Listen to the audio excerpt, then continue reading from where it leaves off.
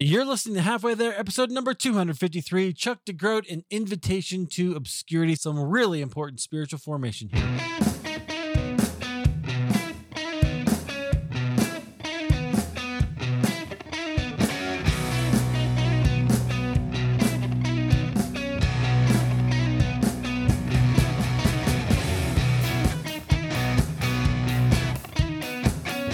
Friends, welcome back to Halfway There. This is the show where we have honest conversations with ordinary Christians about today's Christian experience. I'm so honored that you're here. Thanks for downloading. If you like the show, I know you're going to hear a great conversation today. We always have great conversations. In fact, we're way over 250 episodes at this point. That's amazing. If you hear something that you like or that really speaks to you, would you just share this with a friend, either on social media, send them a text, or just in a conversation? Say, hey, one of the shows I listen to is Halfway There. You should listen. I would love and be honored by that. Okay. Thank you for doing that. That's enough about that. I'm excited to introduce our guest, and I can't wait to hear more of his story. He's a professor of pastoral care and Christian spirituality, which you guys know is stuff I love to hear about, at Western Theological Seminary, and he's author of When Narcissism Comes to Church. We're going to talk about that as well as his story. Our guest is Chuck DeGroat. Chuck, welcome to Halfway There. Thank you, Eric. I'm excited to have you, and I definitely think you are part of, with this book, part of this kind of conversation that evangelicalism is having with itself, that I think is really kind of fascinating. Yeah. What are you making of all that? Let's start out with a softball. Yeah, right. It seems that mine is not a solo book on this, right? I mean, in the same year that mine came out, Scott McKnight and Laura Berenger came out with a book, Diane Langberg, Wade Mullen. There are a few others. It seems that we're in the midst of a kind of reckoning, right? Mm-hmm. And so, and it seems that, you probably trace it back just a few years to the Me Too movement, and church to probably social media, people telling their stories, naming some things they've experienced in the church. And so, yeah, it seems like we're in a really important moment, and we're doing everything we can to kind of honor that moment and listen well and tell stories. Yeah, absolutely. Which I think is super powerful. And it'd be interesting to see where we go from here. I'm sure we could talk about all of that, but I want to hear your story. We'll get into more about the book here in a little bit. Tell me, so you're in Michigan now, but where are you from? Where'd you grow up? Yeah, so I grew up on Long Island, New York. Okay. My parents were a product of the white flight from New York City. My dad grew up in Queens, my mom in Brooklyn, or Jamaica, Brooklyn, both Queens.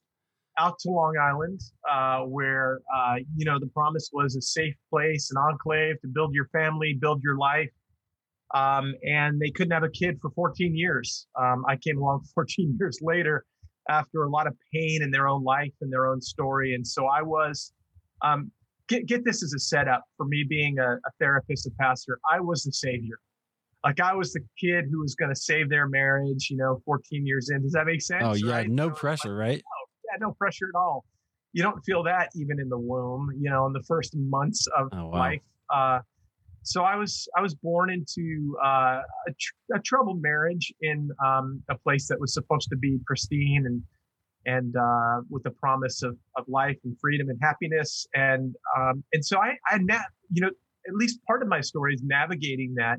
And I think from an early age, intuiting kind of anxiety in my home and trauma in my experience. And so it's interesting how, people who grew up in that write books on psychology and try to make sense of life. Yeah. So how was your experience of that, of the anxiety and these kinds of things as a kid? What'd that do for you? Yeah. So, I mean, I would say that I was a pretty anxious kid. I did not have anyone in my life to put words to that. And so it was largely contained and beneath the surface. But from a very early age, I started having panic and migraines and all kinds of symptoms like that. Mm-hmm. What I found, though, was in high school, I was noticed for my brain, for my capacity to understand theology. And so for the next 10 years, I just kind of mastered theology until I found myself, now this is kind of speeding up the story, 10 years later in seminary, all in my head, having really mastered Reformed theology, but with a pastoral counseling professor in his office saying to me, Chuck, you're going to be dangerous if you don't do some work on your life, and you're probably already you're going to be dangerous to the church. You're probably already dangerous to your wife. And so I heard that at about 27 years old, and that's what that's the first thing that sort of got me looking at my own life and my own story. Yeah, which is kind of fascinating. So would you say your family was a Christian family? Were you guys churchgoers? Yeah. The interesting story is that my parents took me to a Lutheran church to get baptized, and it kind of stuck. But this was in the 1970s, Long Island, New York. Church was a pretty wild place. The Jesus movement was in full swing.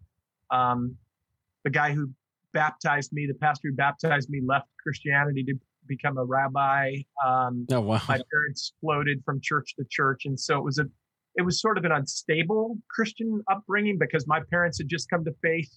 My dad was following a radio preacher who sort of had the secret key to the allegorical meaning of the Bible and was predicting the end of the world. And so my dad was into this kind of fundamentalism that was big for my experience of God, experience of Christianity. So yeah, it was a really interesting faith experience growing up. Yeah, that is trying to think of the right word. I want to say jumbled. I don't think that's the right word, but there's sort of this odd mix, right? Like this kind of. So you got a lot of different glimpses. What was that? So then how did you make sense of God, and how did it finally become real for you? Yeah. I think jumbled is a really good word, and you probably helped me. So I'll have to pay you for a therapy session here, but, I think maybe that's why I was drawn to the kind of rigid Calvinism that I was drawn to, because it was a kind of a coherent system. It was 5 points and proof texts and like a way of understanding scripture, a grid, a map, that I think was probably helpful. It gave me some clear categories in the midst of a world that felt pretty anxiety producing and uncertain, and so my faith experience in high school, particularly when I started going to youth group with a guy who was himself pretty heady and into Reformed theology, was one where I committed myself to reading books in high school on the Westminster Catechism and Reformed theology, right? So I was all in at that stage. Yeah. Okay. Well, I've said this before, but you bring a little new meaning to it for me. I've often said that Calvinism is a personality type as much as it is a theological system. There's a certain something that people are attracted to. So it sounds like for you, it was structure. It was order. It made sense. Yeah. Yeah. I mean, if people listening know anything about the Enneagram, I identify as a 4. So there could be some chaos underneath. So I think probably what that gave me is a sense of order in the midst of my inner chaos. My story that was chaotic. Yeah. Yeah. Really interesting. Yeah. Okay. So did you ever have like a personal commitment to Christ, or was there, and if not, that's okay. But like, was there, tell me that story. I think probably multiple personal commitments to Christ, because this radio preacher that my dad was listening to was, back in the day, believe it or not, we didn't have podcasts. And so, sadly, I had a clock radio next to my bed, and there would be an invitation to give your life to Jesus. And I would give my life to Jesus over and over and over again, because there was this sense that it just didn't take the first time, the second time, the third time. So yeah, there was that experience. So there again, I mean, that is a revelation of my own anxiety, right? Right. Yeah. Okay. See, that's fascinating. I don't know if this relates to what you wrote in When Narcissism Comes to Church necessarily, but I've been contemplating so much of what evangelicalism kind of, and the fundamentalism within evangelicalism has wrought is that sort of manipulation of like, oh, you need to make the choice. You got to do this thing, right? Like, yes. Yeah. How did you, I don't know. Yeah. Yeah. That just, it makes me a little bit crazy, to be honest with you. Yeah. Yeah. I mean, there's this within fundamentalism, right? This dogged need for certainty, right? And I think in an experience of certainty with God, certainty in our theology. And so, yeah, I mean, I think that was all there. And I think it preys on anxiety and insecurity. I mean, even if, as we're talking about the phenomenon of narcissism and narcissistic leaders, I think they tend to attract people who are insecure, who are anxious, who need the kind of strong, domineering leader. There have been whole sociological studies of movements, the kinds of leaders who attract masses to them, masses of anxious people. Right. Wow. Really interesting. Okay. So you grew up in this sort of chaotic environment, and you discovered, and you were reading. That's amazing that you were reading like Westminster Catechism, yeah, right, Confession. right. Like I never would have attempted that, but I guess I did some. But that's really interesting. So you kind of dove into that, and then where'd that lead you? Were you like feeling a call to ministry, or what was how all that happened? Yeah, so after that, I found myself at a Midwestern college, Dordt College, D-O-R-D-E. Yeah. And what was interesting about that is that I was sort of not completely cured of my fundamentalism, you might say, during those days, because there was a kind of more, I don't know, like a more generous Reformed perspective that I experienced in college. A Kuyperianism, Abraham Kuyper was this Reformed, not just theologian, but he was the leader. He was a prime minister of the Netherlands too, right? And so he had this kind of comprehensive world and life view and political theology, and so and wanted to see theology impact all of life, Scripture impact all of life, faith impact all of life. And so there was this, for me, this real interest in political theory that emerged from that. Philosophy. I became a philosophy major. And so it kind of broadened and maybe softened me in terms of my theological fundamentalism, probably created other fundamentalisms along the way, of course. But yeah. And so I actually wasn't thinking about ministry. I was actually thinking about going off and doing a master's degree. But as is often the case, met my wife at some point. Our trajectory together took us to Chicago, to a different Trinity than what you went to. Oh, yeah. She went to Trinity Christian College in Palos Heights. I followed her there, and for 2 years sold high-end electronics at a high-end audio video store. I sold like those big laser discs. That's cool. And massive TVs and sound systems to people for 2 years, because that's what philosophy majors do. I almost made the comment. I was like, okay, so you study philosophy in college. You don't really care what kind of job you get later on, because they're not. Right. Nobody's paying philosophers. Yeah. But well, interesting. So Dordt College, that's cool. So that's in Iowa, right? So that's right. I grew up in Des Moines, so that's my world. And yeah, that's right. Yeah. And Kristen Dumais was from there, which is kind of cool. Yeah. If my you know wife her. is from Pella, Iowa, okay. which is not far out of Des Moines, right? Yep. Yeah. Yeah. Oh, big deal. My mom to this day, when she visits Iowa, she has to go to Pella to get Dutch letters, and there's some sort of sausage that she likes that you can only get there, right? So, by the way, interesting thing about Kristen Dumais, her dad was the theology prof when I went to Dordt. Oh yeah, and I think he's still there, but as she told me anyway. But that's super cool. Okay, that's a good connection. Love that. Okay, so you moved to Chicago. You're selling laser discs. Where does that lead you? Was that a spiritual? What was that like spiritually for you? I'm curious. Maybe nothing, but yeah. I mean, I think that it was a probably a necessary season of like getting away from all the studies and getting out of my head, and being around for 2 years, being around guys who weren't Christians. I guess I'll just say it here that, I sat around at one point. I remember in the living room, the bong was being passed around. There was a guy there who's a lead singer of a band, I think that was called Psycho Circus. And we started talking about Ecclesiastes, and he came to faith. And I remember just sitting there thinking, this is just unbelievable. A year ago I was studying philosophy. And here I am with the lead singer of Psycho Circus. He's given his life to Jesus, as we're smoking weed. It's fascinating. He's now a youth pastor in the Catholic Church, by the way. Wow. So I think it put me in the lives of people who wondered, like, what are you talking about, Christian kid? And why don't you want to go and do the things that we want to do? I think my experience of that was like, I was going through a bit of a faith crisis, but they were also looking at me like, here's this really intense Christian kid who we obviously can't talk about certain things around, and he's obviously not going to come to the strip club with us. And so there's a really interesting time of kind of my faith bumping up against the reality of people who, didn't follow Jesus and had big questions. Yeah. Interesting. So what was the faith crisis about? Yeah, I think it was a vocational crisis at its core. Sure. I mean, I think it was a sense of part of it was probably, what do you do with a philosophy major? I think part of it was, I was pretty clear about the direction I was going in, and now I find myself in Chicago, just kind of, making $30,000 a year. My wife finishing up a nursing degree with not a whole lot of clarity.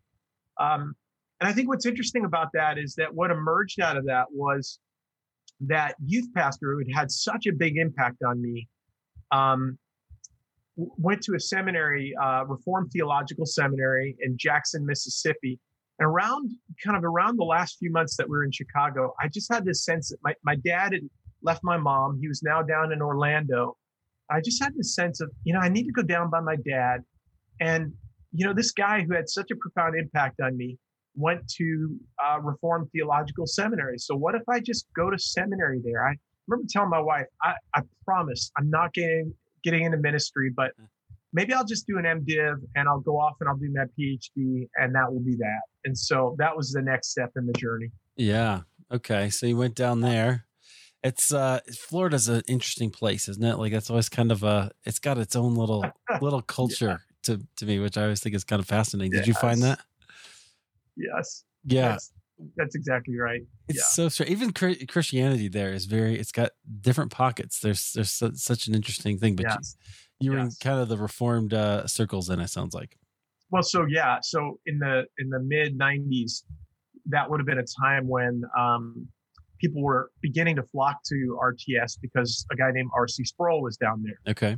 And there are a number of other great faculty. It turns out you went for R.C. Sproul, you stayed for the other faculty, but it was this, and so it was a really interesting season of for me not going with this clear call to ministry. I mean, all my peers wanted to be pastors, and so my story of anxiety sort of continues in that season as I look around and I say, wow, he's got certainty, he's got clarity, and she, I mean, there were men and women during that time at RTS studying there, which was for me the first entree to becoming egalitarian. Uh-huh. But it was a really interesting season of like, what am I going to do? And so I was gonna go in the direction of studying philosophy, and then that turned to theology, and then that turned to New Testament studies. And I ended up spending a summer in Oxford, England, because that was going to be sort of the proving ground to study with a particular scholar. I felt like a big deal. I was in Oxford. I bought the hat, I bought the sweatshirt, and yet that was probably the height of my anxiety. I mean, just full on panic attacks as I read these 20-page papers that I had put together. Every week I had to put together a 20-page scholarly paper for my tutor on intertestamental apocalyptic literature. And I think that's where my sense of you are just a phony and a fraud. What business do you have being here? Who are you? All of it was coming to a head in the summer of 1997 in Oxford, England. Well, what was that about? Because I'm really, really curious about that sort of anxiety. Because my guess is that a lot more people at seminary feel that way than let on. yeah, and I think so. I think that what I hinted at earlier was that I felt so much anxiety growing up, but I had nowhere to kind of talk about it. My mom and dad weren't really present to it, curious about it necessarily. I'd known kind of here and there that there was anxiety in my family, that there was alcoholism, things like that, but it was just not stuff that you talked about. And then, you're just put together in seminary in the mid 90s, and you want to imitate these really incredible theologians. You want to look like them, you want to talk like them. And, I think I I always felt like the kid, sitting at the kids' table, looking over at all of these. I mean, one of my good friends during that time, and still a good friend, went on to get his PhD in theology. He's written numerous books. Another friend, PhD in theology, has written numerous. I mean, that some of the names that came out at that time they're to this day pretty extraordinary theologians. And so, yeah, there was a sense of like, what, you don't belong here, Chuck. Why are you here? But I think the other thing is, and here's the seed of the narcissism book. I'm looking around and I'm watching a couple of people during that time who are playing the role of, they're doing the MDiv thing, the theology thing, and yet I know about what's going on behind the scenes. I know about kind of the secret lives, and I remember this one guy who was having an affair with someone else during the time. He said they wouldn't do anything about it if they caught me. In fact, I could throw a rock through the president's window and they would just laugh. I had no clue. I had no idea of what narcissism was at the time, but that was my first. I think that was probably my first hint of it right then and there. Whoa. Yeah. Wow. Okay. Interesting. All right. So I'm just trying to absorb that. I mean, that's what's interesting about that is there's it's not too dissimilar from a certain quote from once and former president. If you do you remember? Yes. Yeah. Oh yeah, I know exactly. He said he could shoot people in New York City. Anyway, like, okay. He made that statement at my old college. So did he really? Oh my gosh. Christian Dumay's college. Yeah. Oh, I didn't realize he made that there. Wow. What a, okay. Right. Fascinating. Yeah. Speaking of narcissists. Okay. So, really, that's amazing. Yeah. So you're seeing kind of this disconnect between, hey, we believe these things, but we don't do these things. That's right. And you're feeling it yourself as well. I'm feeling it myself, and it's spilling over. I get really sick that summer in England. And I don't know at the time that it's because I'm just chronically anxious, but I think that I know that there's something wrong. And the last person I want to talk to is the professor of counseling at the seminary, because he's weak. He deals with emotions. Oh, I don't want to deal with emotions, right? So can you say something about that? Because this is one of my hobby horses, right? Like every time I talk about emotions or love, which I on Facebook with some of my friends, like I get all this kind of really interesting comments, like, well, emotions aren't real. Like, yes, yeah, they are. Yes, right. So, but you grew up in kind of that, and you felt that way. Well, I mean, I think that what you begin to understand about our theological perspectives is that they're all informed by our stories, our psychology, right? And so, yeah, for those of us who cut ourselves off from emotion isn't real. How could it be real? We don't, at some level we're scared of it. I certainly think I was. I certainly think that as I sat in class with this professor, there was something about what he was saying that was probably activating something inside of me. But at the same time, he was a guy who I thought to sit down with, and he was gracious enough to sit down with me and actually say some hard things to me. I mean, he's the guy who said, right now, if you were to graduate, you would be dangerous. He also that wasn't the only thing he said. Thank the Lord. Right. He named some of what I was carrying. I think he named the burden that I felt like I was carrying. And I remember crying in a way I hadn't cried with another human being before. I like that kind of cathartic cry. Mm-hmm. What's really interesting is he ended up leaving the seminary. I came back to teach as an adjunct and got an office there. It was his office. Oh, wow. And I remember there being looking down after I had wept, and there was like a puddle on the floor there. I mean, and I could swear I could see that stain on the floor. I mean, it wasn't really there, but I mean that it was incredible to be in that office years later and to realize like this is the office where I just wept. Wow. Yeah. Okay. So that sounds like broke the dam. Broke the dam. You can't go back. You can't plug it after that. You can't go back. And I think what ends up happening there is that this counseling professor is pretty smart in this sense. He knows that like he can't say to a guy like me, just do therapy. So he says, why don't you do this? Why don't you stick around for an extra year and tack on another degree, a degree in mental health counseling. It'll only take you one more year. You can jump into the program this year, and you'll be on your way. That'll be really good for you, for your wife. It'll slow you down, maybe get some more clarity about the PhD. And so it gave me a narrative. It gave me sort of I can do this. And I can explain to friends, well, I'm just getting another degree. It's not like I'm going to therapy. The problem with that is that in the counseling program at RTS in 1997, I was one of like 3 men.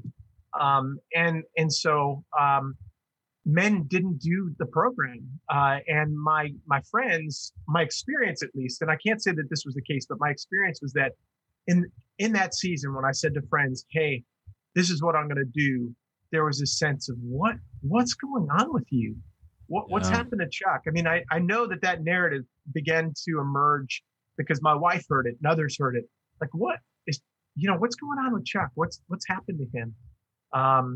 And so because it wasn't considered masculine. I think that was a part of it. Yeah, for sure. I mean, I don't know that I can wrap my mind around what that was about for some of the guys during that time. But I do think that I lost some community during that season. I went from, the guy who was going to be studying at St. Andrews. I was going to go on to study with a guy named Richard Bauckham at St. Andrews. Oh, yeah. And I was going to study the book of Revelation and apocalyptic. Wow. I'm going to do a master's program in counseling with all these women, by the way, who the guys would sort of make fun of, like the women in the counseling program are, they're just touchy feely and they're just into their, all the stuff. So, right. But also unimportant, right? Like it's important to study Revelation and apocalyptic literature and to say that to be able to talk about that. Right. Yes. And to talk about your feelings or to talk about the human person is not. And if I may be so bold, that's one of the things that is a real problem in evangelical thinking. The person matters. I mean, this was the great gift of 1997 and 1998 is that I went from being this kind of lone ranger up in my head into a program, a lot of women, and then female supervisors who were sharp and they caught on right away. And what ended up happening is I didn't just have a kind of a nice experience of discovering my emotions. I was caught. I remember I was in a counseling session. They had one of those windows, or actually it was a camera. They could see me counseling, right? And I was counseling a female woman just a little younger than me. And I thought it was a really good counseling session. I walk out, my female supervisor says, hey, cancel your next client for the next hour. You're going to be with me. So I think, okay, this is, they do this every now and then. So I sit down with my female supervisor and a group of women who are my peers. And she says, how do you think that counseling session went? And I said, I think it went so well. I mean, I built trust with her. We talked about her favorite music. We talked, all the stuff, right? And she's looking at me, and then she's looking around at some of the other women, and she says, Chuck, if you consider flirting with a woman for 45 minutes, a session going well, then I think we've got a problem. Oh, and wow. for the next hour, she and my female colleagues deconstruct me, my story, my relationship with my mom, my how I show up with women. I mean, so what it did was I was found out. My stuff was dealt with. I mean, my misogyny was brought into the light, So I mean, so for in the mid 90s, for a guy who's a pretty conservative, reformed guy at the time, for all of that to come to the light in the way it did, but within a safe community. I want to emphasize that within a community, it was like, so it's going to be really hard, and you're going to cry a lot. This is going to hurt. But, the surgery is going to be really good. And in the end, we're going to put you back together and you're going to be whole. So, yeah, I mean, it was really pretty incredible. Yeah. Wow. Okay. Well, so sometimes I ask about like a dark night of the soul. Was this that for you? This was not that. Oh, okay. My dark night is yet to come. Okay. All right. We'll get there. We'll get there. Right. Okay. Bridge that gap for me then. Where'd you go? Yeah. So the next conversation, so that's a transformational 2 years. It really is. I mean, in ways that we can talk about for the next 2 hours. Yeah. I've never experienced that kind of community. I've never been seen in the ways I was seen. My story held in the way that my story was held. And so something, I mean, I'm different. And, at the same time, like I'm not going to go off and do my PhD at this point. You know, I really feel like a little kid who needs to stay close to mommy and daddy for a little while, you know, so I'm going to stay in the Orlando area. And I need to stay around some of these folks who've been really important to me. I need to keep going to get counseling from the guy I'm getting counseling with. And so one of my professors, a preaching professor who happened to be a pastor in the area, we begin a conversation and he says, why don't you come on as my assistant pastor? Church plant, about probably 6, 7, 8 years old. My counseling professor says, don't touch that with a 100-foot pole. Like, you just don't take that job. You're for a lot of different reasons. Don't do it. But I'm anxious now, and I'm thinking that, you know, like, my wife, she's a nurse at the time. She was an AIDS nurse in the 90s. She was doing a lot of the, you know, just a lot of the stuff that was going on, a lot of the new research she was doing, but she was kind of done with that. And she's like, when are we going to have kids? What's next for us? And so I take the job at a church plant. And that proves to be 6 really important years for me. And want me to describe that? Because it's like it's sort of gosh, I don't even know how to encapsulate it, because you know, obviously in your first ministry gig you learn so much. Right. I think I started a counseling center during that time, hired counseling staff. I was doing counseling myself. I made all the mistakes a first pastor makes. I was still in Orlando, so I was still getting the benefit of being an incredible community. I planted a church within a church called Sojourn. It was kind of it was a baby boomer church. And in the midst of that, I planted in the early 2000s, the kind of the darker, you know, couches and candles and liturgical and, you know, come as you are kind of church.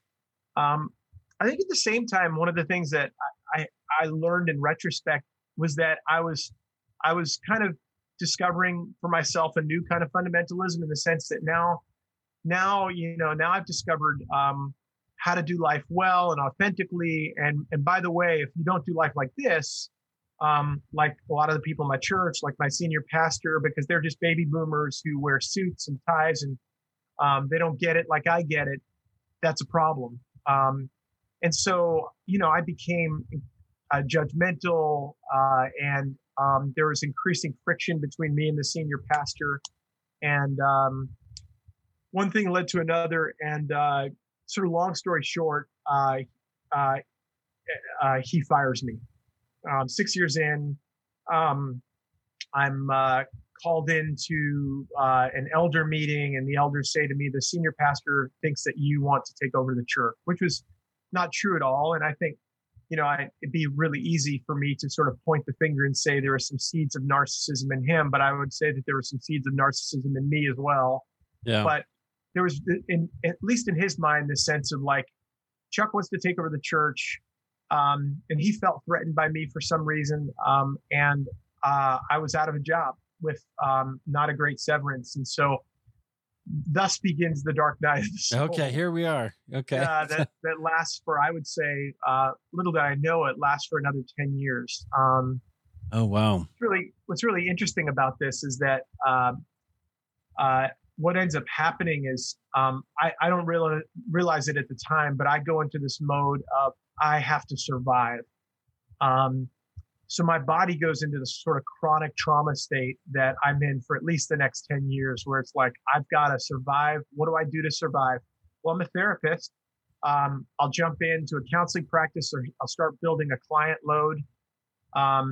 Not long after that, the president of Reformed Theological Seminary in Orlando says, hey, why don't you move your office over to the seminary and start teaching for us? And so I start teaching for the seminary. I'm teaching a bigger load than most full-time faculty, while seeing a full-time client load, supervising in the clinic, and I start a PhD program in psychology. People don't do that unless they're in a chronic state of anxiety and trauma. But I don't know at the time. I'm trying to help other people get healthy, but I'm in a kind of like, I just have to go. And I'm about as far from God as you can be, I think, at the time, which is interesting for a guy who's, discovering contemplative spirituality and the mystics in the late 90s and that whole stream. It's just, at that point, it's just me trying to survive. Yeah. Fascinating. And so you got really, really busy. That's right. Trying to do all the things.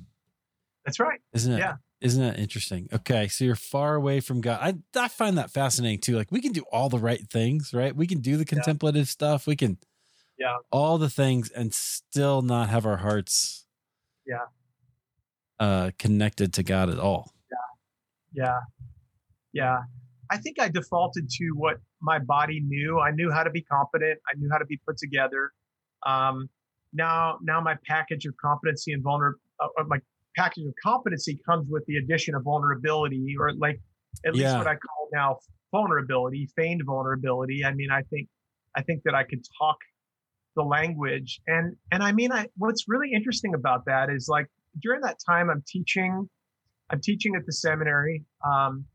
I've developed this model of counseling that I'm calling like a new Exodus model, using the narrative of the Exodus story that turns into my first book. Finding God in the Wilderness Places is the subtitle of the book, right? Which is because I'm lost at the time, so I think it's probably autobiographical. I'm really trying to find God in the midst of my own wilderness. Did you know that? No, I don't think I knew that. I don't think. Interesting. I think that I was in trauma survival mode. Yeah. I think what ended up happening was I began to connect the dots in 2006, 2007, somewhere around there, intellectually. Like, Chuck, something's going on here. You're pushing really hard. You're just surviving. And as soon as I started getting a bit of momentum in that kind of inner journey, well, then a church in San Francisco calls and says, would you like to come on staff and be a teaching pastor here, start a counseling center for us. And also, by the way, we're thinking about starting a West Coast seminary. And it's like salvation is West, go West, young man. It really did feel like rescue in the sense of like, oh yeah, someone sees me, sees my gifts. They're willing to kind of take me on. The seminary had pretty much told me that I was not going to be able to come on full time as a professor, probably for theological reasons. I was drifting a bit, maybe. Yeah. And so then I find myself out at City Church San Francisco, with a new kind of busyness, with a new kind of productivity. Now I'm entrepreneur pastor, Chuck. Building a counseling center, building New Begin House of Studies out there, and but now coming to a new level of exhaustion where this story of chronic anxiety and trauma is catching up with me. Yeah. Okay. So how's that end up happening finally? Yeah. So, I mean, I think that one of the things that happens in the midst of that is I kind of stumble upon a counseling paradigm. It's too much to get into right now, but a way of understanding human beings and our complexity that looks at us as kind of basically fragmented. Like there are parts of us. There are parts of us that are productive, and there are parts of us that are really young and hold trauma. And this starts to make sense to me, so much so that I look up therapists, internal family systems therapists in the Bay Area, and I land on a guy who's kind of a leader, an author, and he's got a spot for me. And so I start doing my own counseling, and I realized my soul is about as fractured and fragmented. Like I did some counseling, but then the firing happens and the trauma of that, and I haven't really picked up the disparate pieces of my psyche at this point. And so he starts, piece by piece, putting me back together. But right before the narcissism book in, I think 2016, I published a book called Wholeheartedness. And I mean, in a sense, that's autobiographical.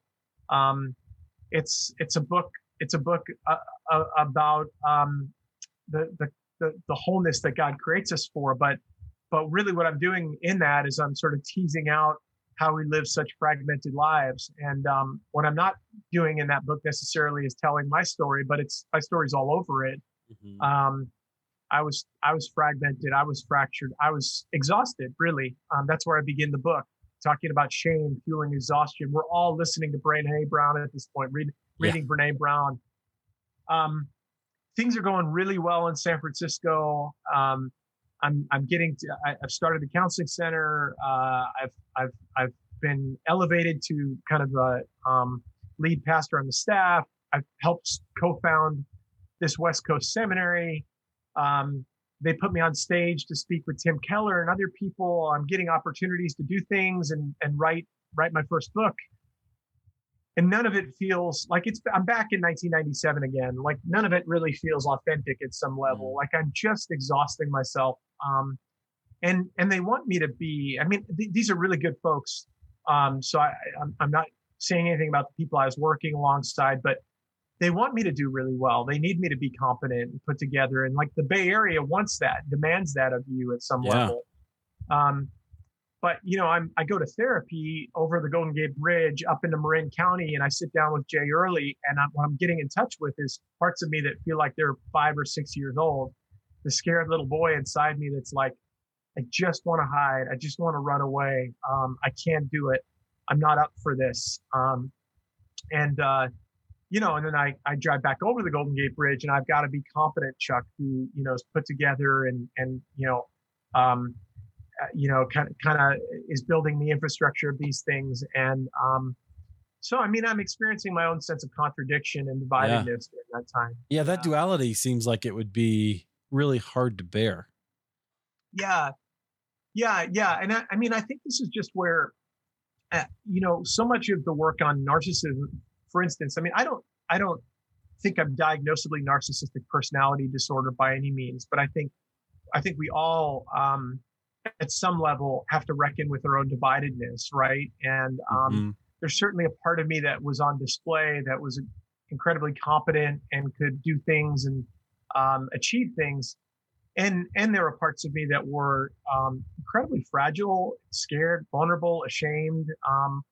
And like those two stories hadn't been joined. And I think that maybe that was possible in the Bay Area, but I think I had this sense that I'm just not sure, given all that I'm responsible for, that's possible. And I think that they want me to be this guy.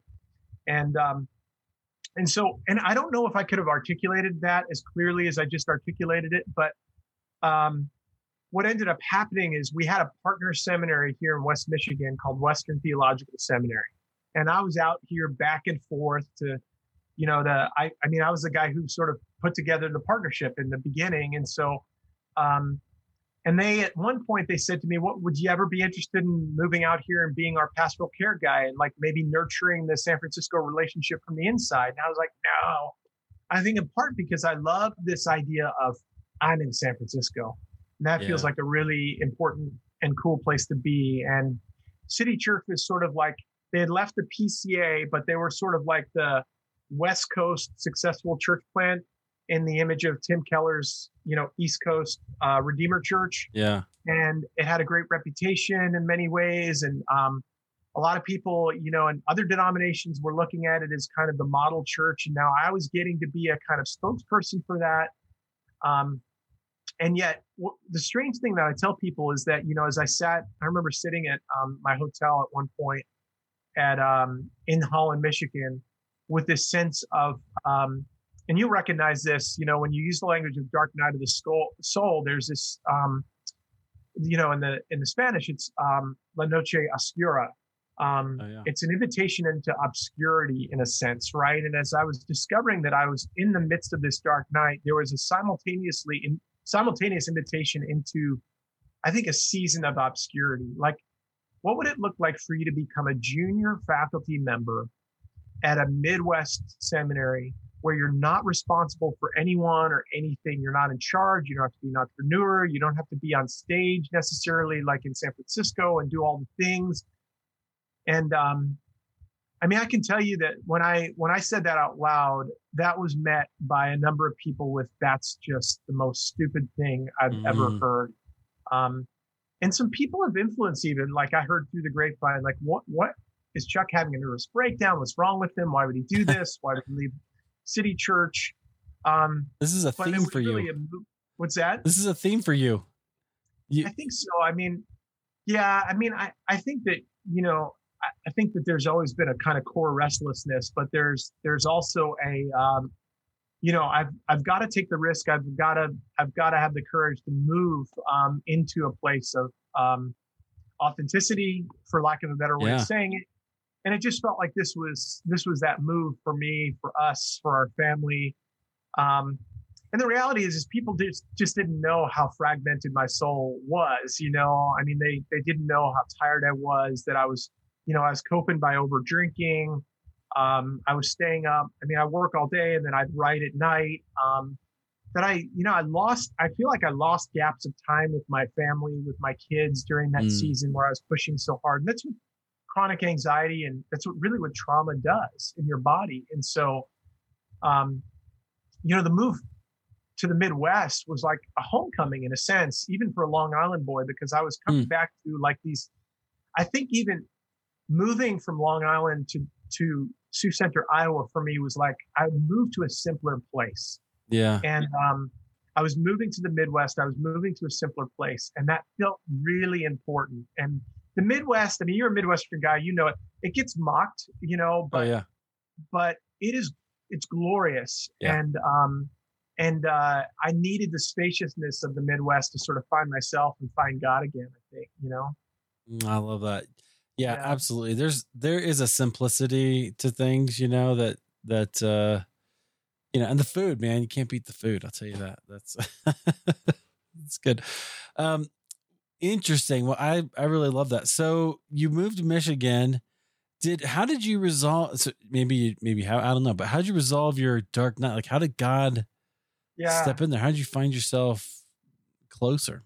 Yeah, I mean, it wasn't an overnight kind of thing. I think it was resolving in and through the therapeutic work that I was doing.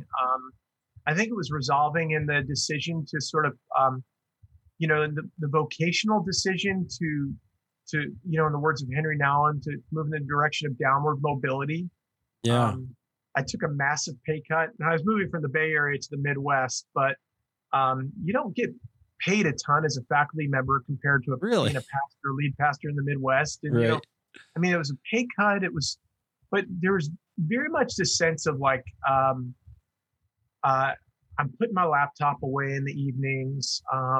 You know, I remember the first summer we were here, I just worked outside. I hadn't had a yard, you know, I was like, it was like Adam in the garden, you know, and I was taming a wild creation in a sense. It was like, I was chopping down bushes and shrubs, and I was getting my hands dirty. I wasn't on my laptop.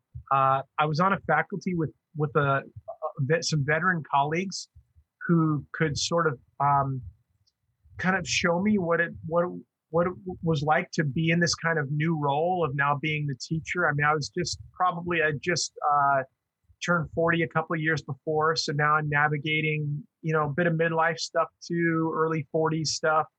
That was about 8 years ago, and so it was a good season of rest, refreshment, putting the fragmented pieces of my soul back together. It had its share of pain too, but I mean, it was by and large a season of reorientation after the disorientation. Yeah, that's awesome. What did you learn about yourself through all that?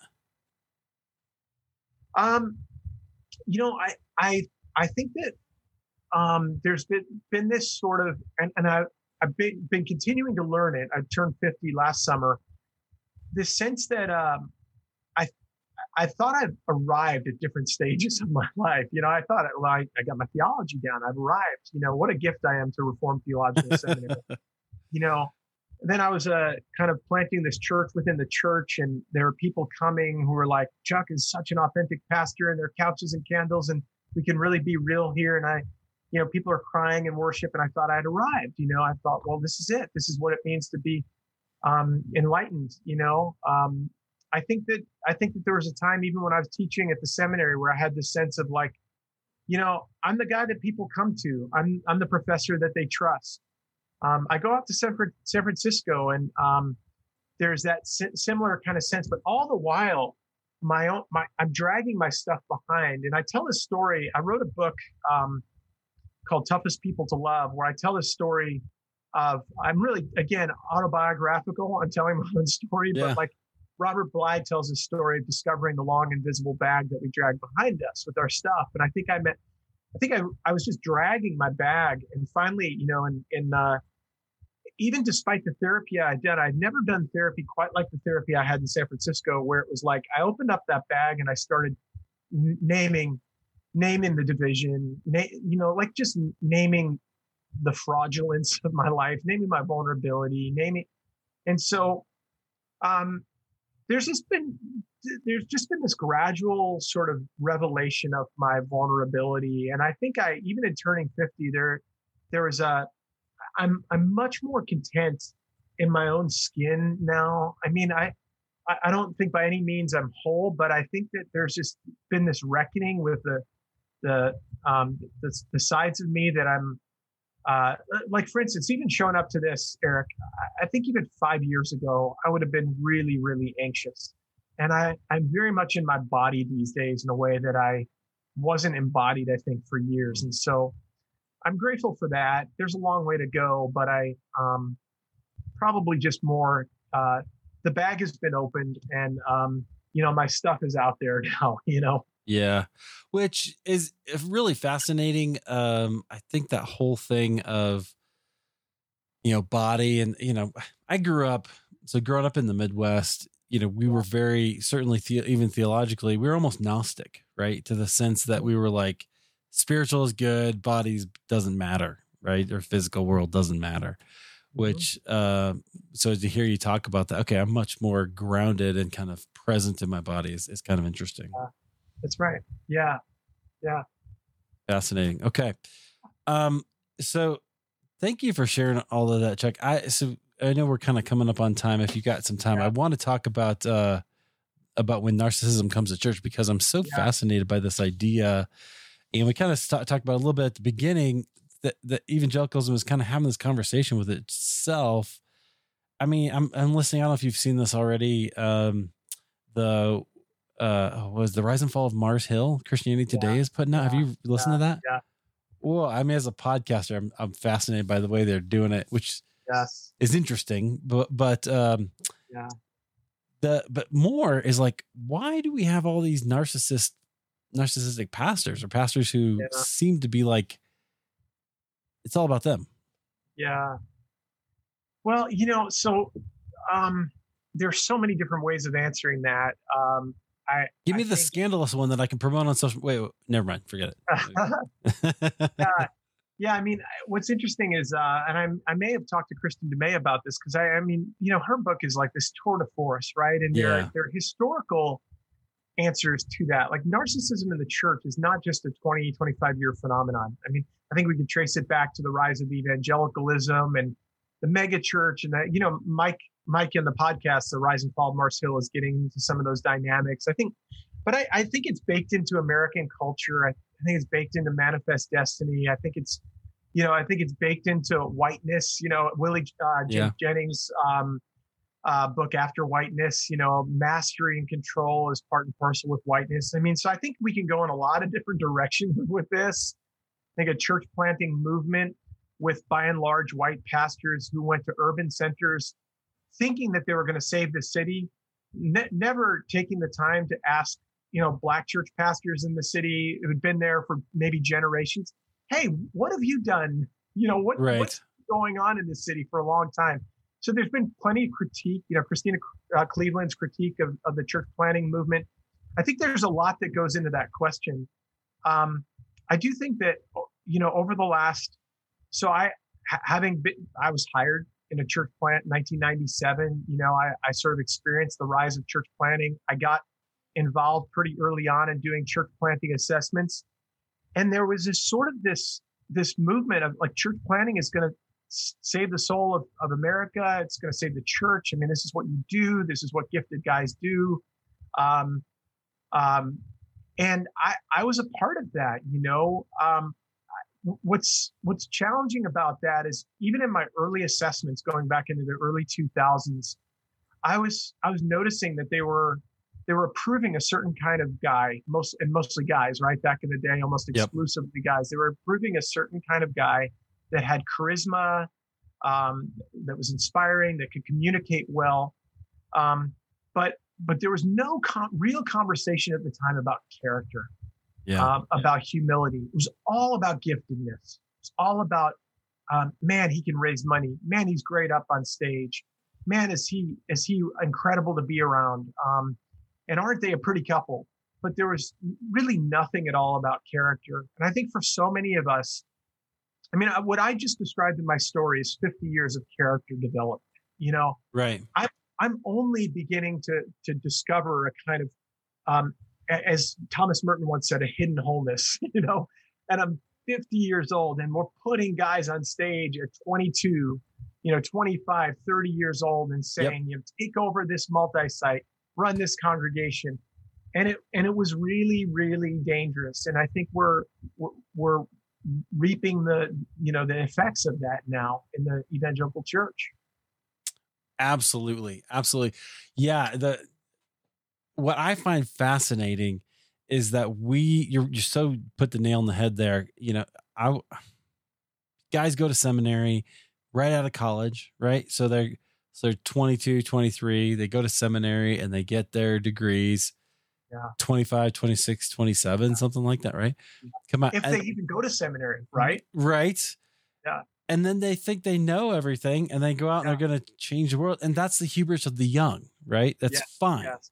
Yeah. But that's fantastic if your goal needs energy and it needs people to, to be charismatic and to push in order to grow put butts in seats, right?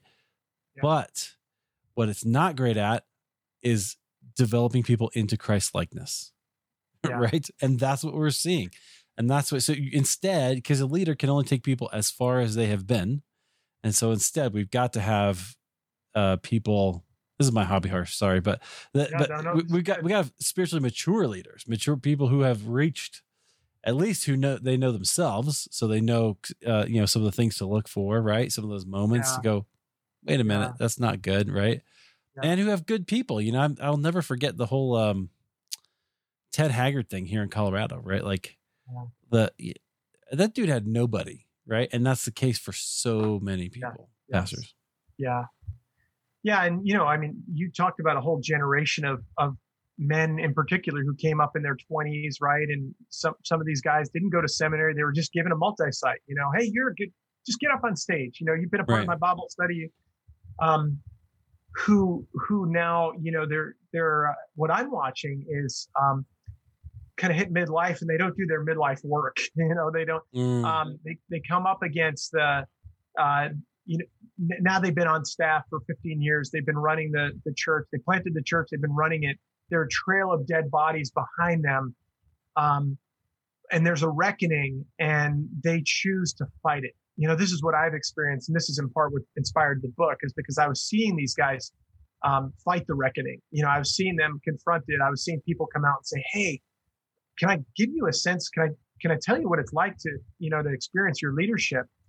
And they weren't receiving it. There was no genuine sense of repentance and confession. Wow. They were not doing their inner work. They were not taking seriously their impact. And so I think that what my hope has been, and I think some of the other books that have come out, is that there would be this conversation generated that would sort of create the energy and maybe the accountability around some of these pastors, some of these churches, some of these movements. So the questions are asked. Yeah. I was a pastor for a long time, so I'm not anti-pastor, right? I'm not anti-church. I'm not anti-pastor. But I do want to see churches led by women and men who have character and humility. And so I do think we're in the midst of a kind of reckoning right now. And, but we're very much in what Walter Brueggemann calls the disorientation or deconstruction stage of it right now. Yeah. a lot of us are wondering what in the world is going to happen, because a lot is being challenged right now. A lot is being deconstructed. There's a lot of disorientation. But what is the hope 5-10 years from now? What's the church going to look like? What does church planting look like down the road? And those are all the questions yet to be answered. Yeah, that'll be fascinating. All right, one other question I want to ask you. If you got to go, let me know. Yeah, 5 more minutes. Okay, perfect.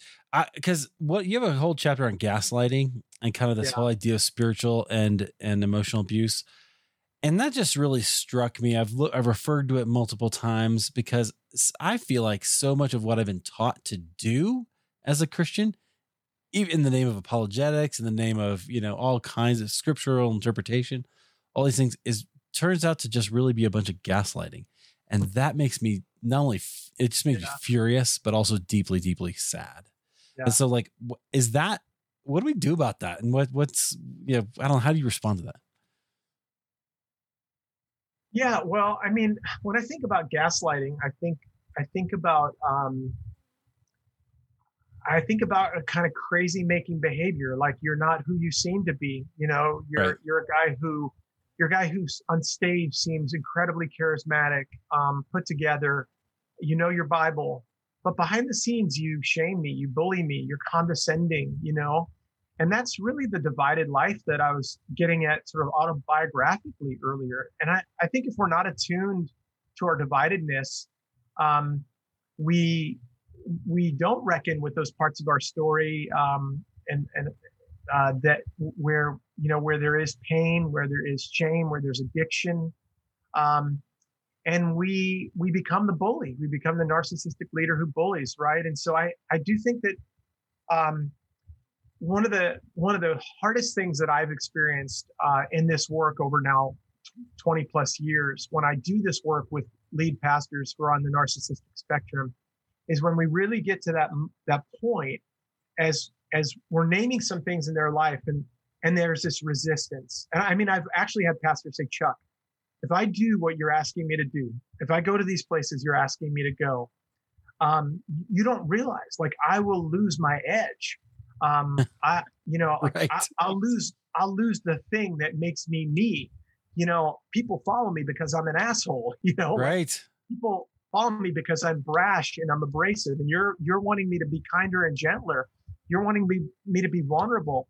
And I'm afraid, if I become acquainted with that little boy inside me and all of his pain, I'll just be a puddle. And I just can't do that. I can't afford that. I mean, I've had guys say versions of that to me, and it's pretty incredible. Well, it is. And it just feeds my theory that most evangelical churches cannot take people to spiritual maturity because they're not there, because one, the pastors aren't there, and two, the structures are not made for that. They're made to keep their little church engines running. I could preach about that all day, but Chuck, I really appreciate you sharing your story, sharing the book, sharing your work. Friends, it is well worth reading. When Narcissism Comes to Church, Healing Your Community from Emotional and Spiritual Abuse. Chuck, is there anything you want to leave us with? I'm grateful that you host conversations like this. And one of the things I'm grateful for is just the opportunity not merely to talk about what are the dynamics of this, but I think your questions for me about my story. I mean, I think one of the dangers here is to even in writing a book like this is here's someone now who has his crap together. And and I think it's important for all of us to recognize our inner divisions and be on this journey to wholeheartedness. So, I mean, I want to leave people with the honest reality that we are all walking contradictions. And the sooner we name that, reckon with our dividedness, we come clean, we're honest about it. We have people in our life who know all these different sides of us. I think then together we'll be on the path to wholeness. So I'm really grateful for the way you honor my story and people's stories in your podcast. Thank you. Thanks, Chuck. I really appreciate it. Thanks for being here. Friends, you can find Chuck at his website, which I have right here. Should have had it. Where is it? Chuck DeGroat. What is it? Is it chuckdegroat.com? There it is. Chuck.net. Sorry about that. I had it and I didn't get it. All right, friends, you can find Chuck at chuckdegroat.net. I've got links to everything at halfwaytherepodcast.com as usual. And Chuck, thanks so much for being here. Yeah. Thank you, Eric.